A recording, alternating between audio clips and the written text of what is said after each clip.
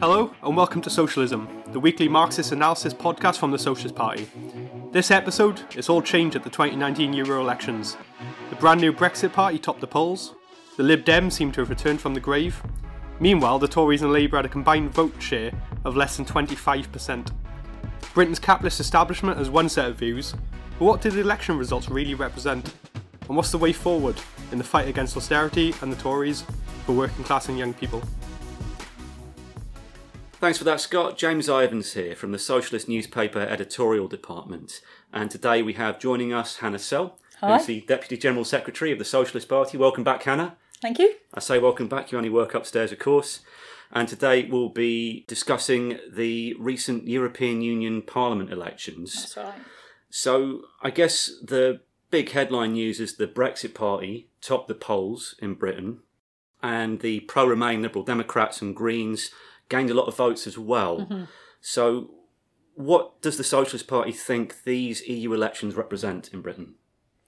Okay, I mean, first of all, I think that the most important thing that happened in the last week was not, or just about the last week, was not the European elections. I am going to talk about them, I'm not avoiding it. But I think that Theresa May's resignation and the total meltdown of the Tory party is the most important thing that's happened. And for millions of working class people who have suffered at the hands of this Tory government, the fact that the nasty party is falling apart in front of our eyes. I don't know how many candidates there are now. 10 or 11. Something like that, yeah. Yes. And it seems very unlikely that the Tory party will come through this intact, and the opportunity to get them out of power seems considerable. So that's the most important thing that we should be focusing on. But of course that is connected to the European elections because they were humiliated in the European elections. So less than 10% of the vote. I think it's the worst result in 200 years for the Tories. I mean, you know, it was a terrible result for the Tory party. They came fifth.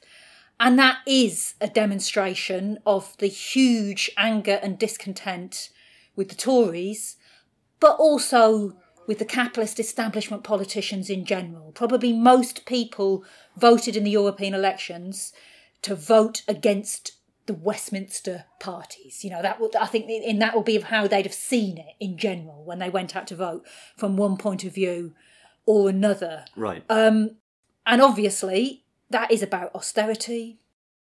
All the other reasons, the MP's expensive scandal, this new scandal on the Lord's money today. Yeah, all that money for not speaking at all. Exactly, yeah, turning up and leaving again.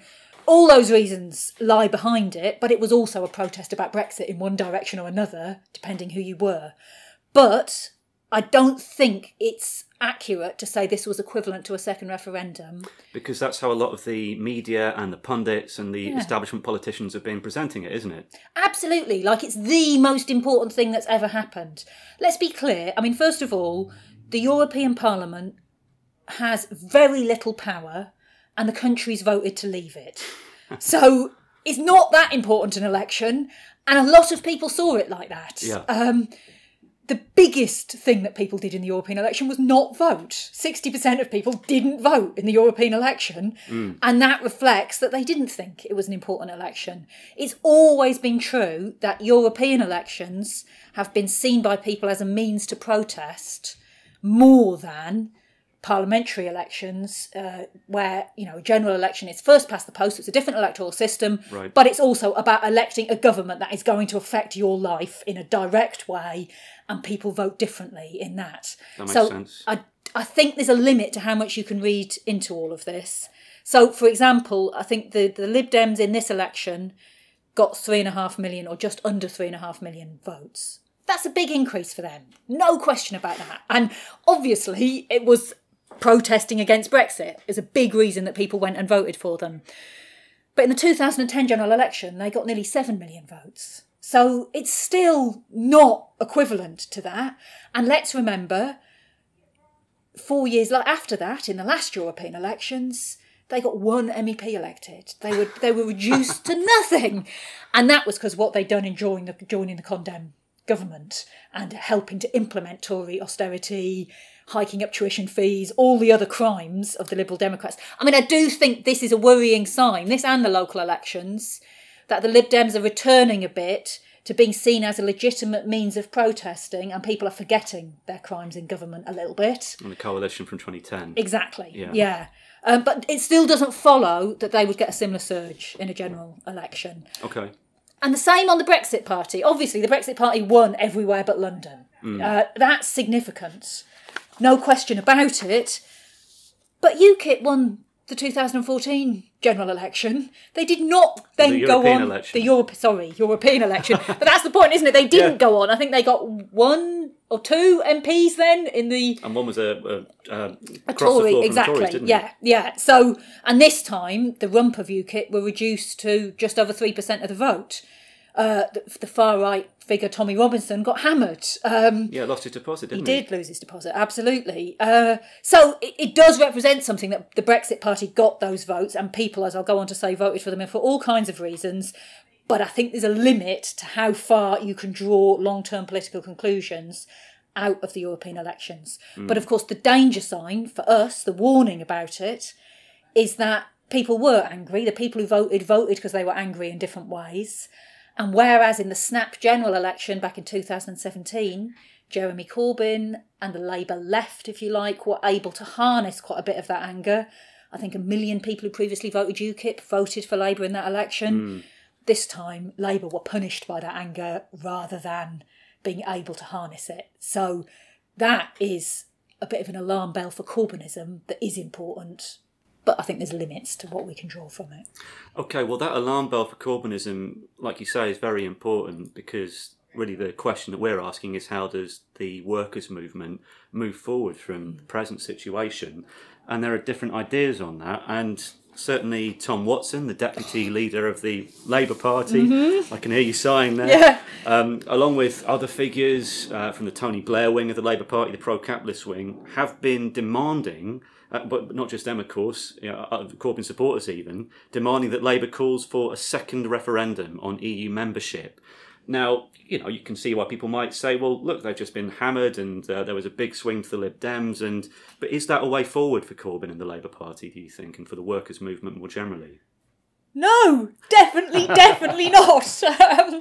I mean, look, first of all, before you come to the issues, you've got to look at who's saying it and why. Because it is pretty much the pro-capitalist wing of the Labour Party, the ones who've been out to get Corbyn from the beginning, the likes of Alistair Campbell, who's been kicked out, hasn't he, because he called for a vote, or he said publicly that he'd voted for the Liberal Democrats. And about time. Yeah, and a lot of Blairites are having a campaign of Me Too. And we say, yes, that's right. If you voted for austerity, for benefit cuts, for war, for privatisation, you too. They should be kicked out because... these people have, many of them, openly said they don't want a Corbyn-led government because they're interested in defending the interests of big business, not the workers' movement. And they're horrified by the fact that Corbynism has, at least potentially, moved Labour in a more left-wing, anti-capitalist direction. So these are the people in the main who are campaigning for a second referendum to reverse Brexit, connected to the fact that the big majority of big business in Britain don't want Brexit. They would love it to be reversed if that could be managed. So that's one issue. The second issue is it's the wrong thing to do. So even if there are lefts, as you said, increasingly, unfortunately, numbers of lefts who are calling for a second referendum. Right, yeah. The likes of Paul Mason are saying it in The Guardian and so on, who would describe himself as a Corbynista. Owen Jones. Yep, absolutely. But it's completely the wrong thing to do. If you look in the local elections, so before the Europeans, then the 21 Labour councils where they lost 5 or more seats were all areas that are heavily pro-Brexit from the referendum. There is a big section of the working class who voted for Brexit as a cry of rage against the capitalist establishment and see the possibility that their democratic vote is reversed by the capitalist establishment. And if the leadership of the Labour Party are seen as being part of that capitalist establishment, pushing to reverse that democratic decision, they will cut themselves off from that section of the working class. And that would be a serious mistake. So Absolutely, they shouldn't be doing it. I mean, look, those Brexit Party rallies around the country, they were of varying class character, if you like, depending where they were. Sure. I think the one in Kensington was probably not the same as the one in Merthyr Tydfil. But at the one in Merthyr Tydfil, the speakers were saying, this is not about leave or remain. This is about class. The Labour Party used to be the party of the working class, but it's not anymore. We are. We're the party of the working class against the elite. Now, we know that is complete and utter rubbish, that Nigel Farage is the establishment's anti-establishment politician. That's how he gets on Question Time so much, that he supports the privatisation of the NHS. I mean, actually, on the Jeremy Vine show on TV earlier this week, I debated with, as far as you can on the format of that show, with a Brexit MEP who started being surprised that I was someone who'd voted and campaigned for Brexit in the referendum. Why was he surprised by that? Because he thought that everybody on the left was in favour of Remain, and that's what he was expecting to argue. But then he sort of cottoned on to what I was saying and said, oh, yes, of course, because they've got laws against nationalisation, haven't they? Right. And I said, yes, that's right. And then I said, look at British Steel. A Corbyn-led government should nationalise British Steel. But what's your position on that? And his personal position was it would be totally wrong for the Brexit Party to support nationalisation. And afterwards, talking to him, he said, well, you've got to support the free market. That's the way to defend workers' rights. These are little jumped-up Tories who are claiming to be the party of the working class, and it's nonsense. I believe they're now trying to negotiate to get into the far-right group in the European Parliament, from what I've read in the press. But if Labour is seen as a party fighting to reverse Brexit, it's leaving that space free for these right-wing populists to claim that they're the party of the working class. And that's a big mistake in our view.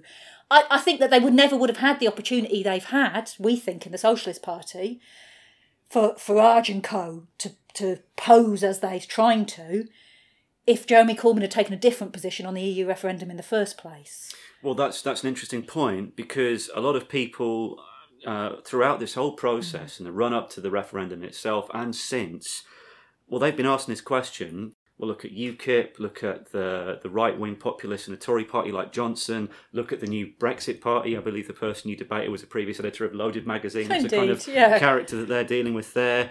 The likes of Tommy Robinson. People are legitimately asking, doesn't opposing the European Union strengthen the far right now? Oh, I would say it's completely the opposite. I mean, look at the question of the referendum back in 2016. Obviously, a referendum's a binary vote, so you're going to have the Boris Johnsons and the Nigel Farages voting for Brexit and us voting for Brexit for totally different reasons. Sure. That's inevitable in a referendum where you've got to vote yes or no. But had Jeremy Corbyn put what is his own historical position openly and said, I am opposed to the EU because it's a boss's club. I'm opposed to the EU because it would make a Labour government...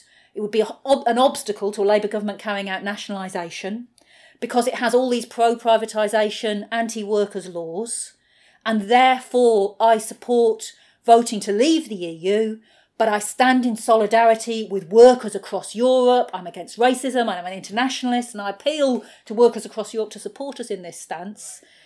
Then that would have transformed the character of the referendum campaign, because it's true, racists and nationalists did step in and lead, if you like, the Brexit vote. But they were able to do that because there was no mass left force fighting on the other side. And see, there's a more generalised issue here, which is that there are many people who support the EU for good reasons. Sure. You know, because they're against war, because they're internationalists, because they're horrified by the racism and nationalism of the Little Englanders. And we understand all of that. Yeah. But because the EU has always been a boss's project, an attempt by the capitalist classes of Europe to basically have the biggest possible trading bloc to compete with the other trading blocs around the world. So it's trying to impose unity from the top, tied in with all kinds of anti-working class measures of privatising railways, Royal Mail, or, you know, the postal services, etc., etc.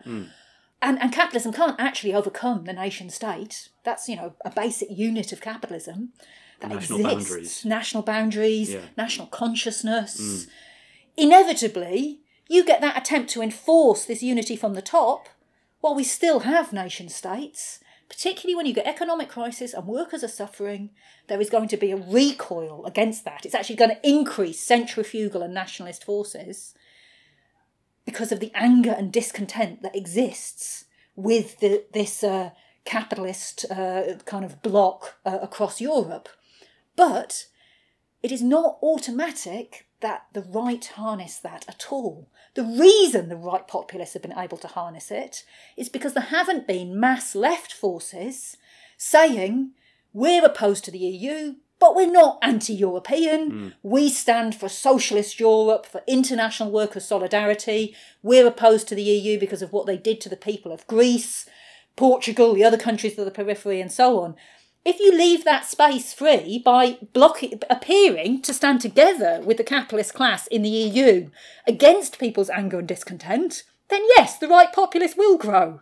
But that is not at all an automatic process. So for a new collaboration of Europe on a different social basis, on a socialist basis. Absolutely, yes. So what you're saying, some of what you're saying anyway, sounds quite similar to some of what Corbyn said. I mean, you've made points about, the need to get out of some of the anti-worker rules, and he's made speeches along those lines. That doesn't seem to have worked out for him, though, does it? No, and it's an interesting point because if you read some of his best speeches, I think we in the Socialist Party would agree with a lot of what he's saying on this issue. So when he launched the European election campaign and he talked about, whether you live in Tottenham, a mainly Remain area, or Mansfield, a mainly Leave area, you suffer the same benefit cuts, you suffer the same poverty. What unites us is standing, this is not exactly his words, but what we've got in common is we're the many and we have to be united against the few, the capitalist elite. I think that sounds quite good. Agree with that. And I think that broad approach is a right kind of approach. But there's several problems that are the reason that it's not gripping at this point in time. I think, first of all, he's not heard. Most working class people would not have a clue that that's what he said in those speeches. And that's related to the fact that from day one of his leadership, unfortunately, the left and the people around him have had the idea we have got to hold the Labour Party as it currently exists together. And that means compromising and fighting for unity with the Blairites. And as a result of that, the voices who are saying we need a second referendum to reverse Brexit, the voices that are implementing austerity in council chambers up and down the country, because that's what Labour councils are doing, they're heard. And what Corbyn is saying isn't heard. So that's one thing, is that he has to fight to transform the Labour Party into a workers' party. And that is recreating democratic structures where the trade unions have a voice, where working class people have a voice, that allows for the deselection, the getting rid of via democratic votes, the Blairite pro-capitalist elements of the Labour Party. But it's also about what they do in practice. I think this question of the Labour councils is a really big issue. Right. Because I think there's 124 Labour councils in Britain. Okay. And they've got massive reserves collectively. They could easily say, we are not going to implement one more cut. We are not going to close down any more public services. We are going to start a mass council house building programme now. And Jeremy Corbyn and John McDonnell could say, you do that. If you spend your reserves or use your prudential borrowing power to fund that, we will reimburse every penny the minute we're elected. And see, it's a question of being concrete, being real. Saying you're against austerity to someone who lives in a borough like mine, and yours actually, in Newham, which is having services cut to the bone, which has had the bin workers have their wages slashed, has got all kinds of austerity taking place, don't feel very real. No. Even a few Labour councils who were actually doing that, who were refusing to implement austerity, would transform the situation. When we in the Socialist Party, as the militant as we were then, were part of the leadership of Liverpool City Council in the 80s. Yeah. We stood up to Thatcher. We refused to implement any more cuts. We built 5,000 council houses. We built leisure centres. We created jobs. Few councils doing that would convince working class people that, but whether they will leave or remain, that this anti-austerity message was something worth fighting for, far more than words. So I think that is also a big element of the problem at the moment. However, if Corbyn doesn't retreat in the face of the Blairites' attacks, He stands his ground. he stands his ground from now. And if he was to say, look, a Labour government would implement Brexit, but our red lines, the kind of thing he's been saying, but more firmly, our red lines in the negotiations, because we will negotiate, you have to negotiate, we want to save jobs, we don't want jobs being put at risk. For sure. Our red lines are get rid of the neoliberal laws, get rid of the anti-working class laws, allow us to nationalise, abolish the anti-trade union laws that exist at the moment. But he was also to say very publicly, any businesses that try and use Brexit as an excuse for putting workers on the scrap heap, which is happening at the moment, we will demand you open your books, prove whether you really have the money or not. And if you do have the money and you're laying workers off, we will nationalise you. We will take you over under democratic control in order to save jobs. So came out much more sharply fighting in workers' interests. I think that would cut through. Yeah, well, because even the present crisis in British Steel up in Scunthorpe, the government has invoked the EU laws around state aid, haven't they, to avoid giving it another loan to even carry on the jobs that way, and we call for nationalisation there as well. But the questions that you're raising now, people might well ask, well, it's all very well, Corbyn and McDonnell and so on saying, yes, OK, use your reserves and we'll reimburse you when you come to power, but particularly in the light of the recent results, is it possible for Corbyn's Labour to win a general election in the coming months? I mean, the first thing I'd say is I think that any socialist or any person, really, who says definitely what they think is going to happen in the coming months at the moment is crazy. Because, I mean, who knows what's going to happen in the coming months? But, yes, absolutely Corbyn could win a general election. The first thing is, I've heard kind of lots of commentators saying there's not going to be a general election because why would the Tories call one? Sure. But I think that is underestimating the potential meltdown of the Tory party, that they really might have no choice. If the workers' movement, the trade unions, Corbyn made a call to fight for a general election, and not just via parliamentary manoeuvres, which are all very well, but organise demonstrations on the streets, build a movement demanding a general election, I think it's certain one would be called. But even without that, say a hard Brexiteer wins the Tory leadership election, which like Johnson. Yeah, exactly. Which doesn't seem an unlikely scenario from where we are. And Corbyn calls a vote of no confidence. I think it is perfectly possible that a small number, but sufficient, of the Tories, the DUP, well, maybe not the DUP in that instance, actually, but a section of the Remainer Tories would vote for a general election rather than see a hard Brexit. Because the capitalist class are between a rock and a hard place. They don't want a Corbyn government. They're frightened of it. Sure. But they also don't want a hard Brexit. So this, in one way or another, the Tories can just collapse. The opposite, I mean, it's less likely, obviously, that a Remainer Tory would win the Tory leadership, but you would also get a split then on that basis. So you could see a general election. And the Tories know that. I heard Jeremy Hunt, one of the many, many Tory leadership candidates. He's Theresa May in trousers. He's trying to continue with the same strategy. But I heard him on the radio and he was very blunt. What he said was, you have to have a customs union because that can get through Parliament. And if we put a harder Brexit, it can't get through Parliament, and that will trigger a general election. And then we'll have a Corbyn-led government. Oh my God, it will be terrible, socialist, communist. So they know it's almost impossible to get through this without a general election being posed. Once you get a general election, it depends on what Corbyn does. But if he goes over the heads of the Blairites, doesn't allow them to set the agenda, but comes out with a radical manifesto, building on what he put forward last time, council house building, free education, some nationalisation, but going further, nationalisation of Honda Swindon, nationalisation of British Steel, puts forward a fighting manifesto, immediate abolition of universal credit, there's all kinds of other things he should say. Sure. he could win a landslide. That's possible if he comes out fighting. And that's what we have to campaign for. However, it's never the position of the Socialist Party that, for example, trade unionists who are thinking about how to fight in defence of their wages and conditions think the solution is to wait for a Corbyn-led government. That's never the case. First of all, because the more we fight to defend our wages and conditions now, the better chance we have of getting a left-led government. Okay. But secondly, because that would only be the beginning. Let's be clear. In or out of the EU, big business in Britain would do everything they could to sabotage a Corbyn-led government taking any measures that were actually for the many, not for them, the few. You know, so they would do all they could to fight. Wilson, going back even before my time, Labour Prime Minister, tried to implement a very moderate wealth tax. Yeah. They just threatened a capital strike to stop it. They will do whatever they can to stop left policies being implemented.